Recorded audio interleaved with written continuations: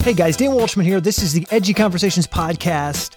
And as you know, it's radical hope for people who want it. I was going to lead in with an awesome intro story, and then I realized there's really no segue from the opening to the middle to the ending. And so once again, I've got my notes laid out in front of me here, coming to you with a little bit more preparation than usual. I don't know if that's a good thing or a bad thing, but I've been thinking a lot about this event I was at a week or two ago, and as time has passed, I've begun to, think more on this process and these lessons that I've learned, and I've been thinking about how to share this in a way that's meaningful and magical to you, in a way where you get it, you can embrace it, and small ways to make a big dent in your life.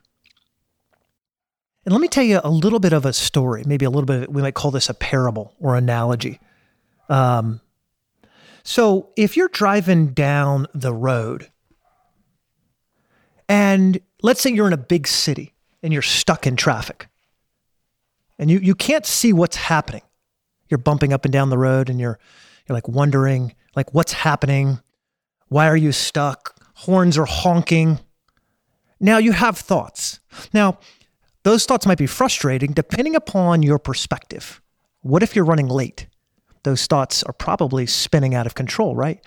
Let's say you've got a lot going on and you're thinking what's happening? Why am I stuck here? You're frustrated, you've got a little bit of steam coming off the top of your head. Now, let's say you've got nothing to do. And you're kind of just driving down the road and you're like, yeah, we'll get there when we get there, right? You've had those days as well where it doesn't really bother you how fast traffic is going or what's going on. But you're thinking about just all kinds of different things. You're not distracted. You're not bothered. You're just going down the road. Now, let's say all of a sudden you hear sirens. Ooh, I'm not good at doing sirens, obviously. But you notice now, and you're looking, and the sirens are ahead of you, and you're thinking, now what?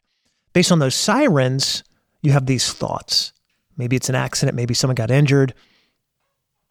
You're already planning out what might have happened ahead. So one of the things I was thinking about, because it came up in a meeting, the conference a week ago, was this idea about the different types of thoughts that we have. One are horizontal thoughts, and one are vertical thoughts.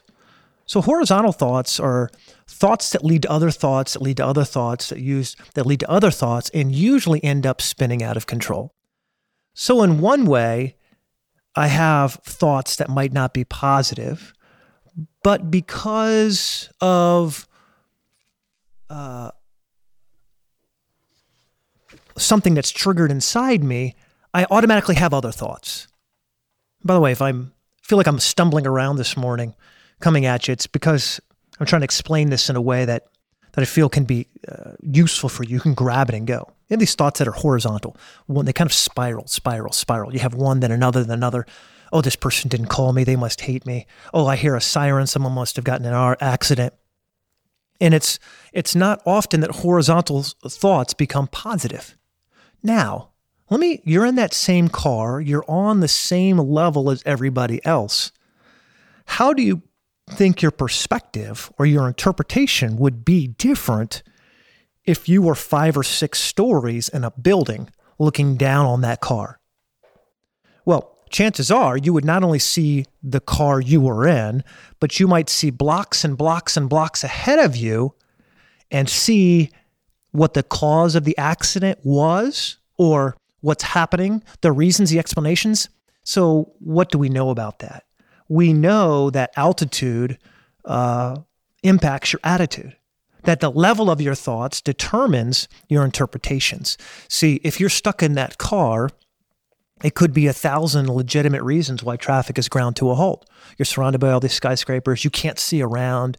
You don't know what's going on, but you're imagining all the possibilities. It could be that, the president of the United States is in town and they've blocked off traffic. It could be that 5 or 6 ducks are walking across the street, right? It could be an endless number of things. You might be thinking, oh, people are so horrible. They don't know how to drive. And so we have these thoughts in our lives. And now, by the way, I struggle with this. On the positive end of things, I'm good at thinking 5 moves ahead. And I even challenge our team to think 4 or 5 moves ahead. But the downside, the danger of thinking 5 moves ahead is that often the thoughts that I have are not vertical thoughts. They're horizontal thoughts. They're thoughts based in fear, based in worst possible outcomes. And so while that protects my clients when I'm consulting or coaching or advising a business, while it can be helpful and leading change and driving value, personally, it can have some pretty serious consequences on my own self-esteem.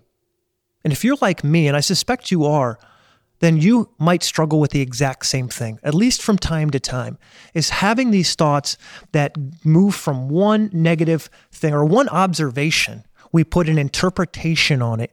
And then based on that interpretation, we have an attitude, a perspective, or an outcome-based way of living that may or may not actually be helpful to us. So when we're worried about what's going to happen next, that's what we call insecure thinking. The reality is only you get to determine what actually happens next. Isn't that magical? Isn't that amazing? So think about this. You're in this car and you're running late and you're thinking, oh, can't anyone drive? What's going on? These people are idiots. I need to move to a new town and I hate my job. And what about this? And this is horrible. And you get to the office and you're steaming. What you may not have realized is that you determine what gets to happen next. Maybe you jump off on a side street, scoot around the back of the building, get on a different road and try to beat the traffic. Or maybe you decide you're no longer going to be in your car. You're going to ride the bus in the morning so that you can work on your laptop and get a few extra things done. Or you're going to ride the train that comes through town because it allows you to work while you're traveling, and that stress is now out of your life. See, if you're going to be successful, if we're going to be successful, we have to realize a couple things. It's not our circumstances that determine happiness. Happiness is never based on our circumstances. That's something that's hard for us many times to understand, to figure out. But happiness is never based on our circumstances, and it's not even so much that happiness is a choice. It's the fact that you understanding that you are not your circumstances, separating yourself from what happens to you. So if you fail, yes, you failed, but you are not a failure. Your circumstance was a failure. You're running late, but you're not, you're not late.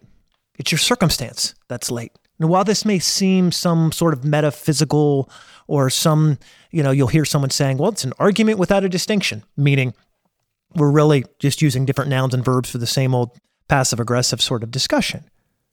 Success demands that we work from possibility, not from our circumstances. Our circumstances come and go, sometimes good, sometimes bad. And if you wait for your circumstances to be great before you reach for the stars, you're going to miss out on some pretty incredible opportunity. You're going to miss out on possibilities. So when Jim was teaching a lot of this material last week or the week before, he gave us some information about how to master your thoughts. And if you've got a pen and paper and you're listening in a place where pen and paper is adequate, like if you're driving your car, maybe not so much pen and paper, but come back to this and write this down.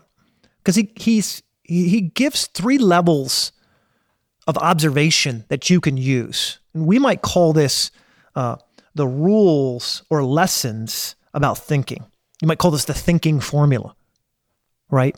But these are ways to understand your thoughts. By the way, fear is a thought. Stress is a thought. By the way, that's a powerful thought that pervades your entire body if you let it. Jim shared 3 ways to master your thoughts. And I got to tell you guys, I am working on this just like maybe some of you are. It's not some level of utopia you reach where you suddenly no longer have thoughts, but he essentially says, number 1, my thoughts are not real. Number 2, what is real is my ability to think. Number 3, I am the thinker of my thoughts. Let me go back and say that one more time. my thoughts are not real. What is real is my ability to think. I am the thinker of my thoughts. We often say, well, I remember, or I'm putting two and two together, and I'm drawing all these comparisons, and I'm a pretty smart person, so therefore these thoughts must be real. These fears I have must be real. These choices that I've given myself in my mind have to be real. And what's important to realize is they're not.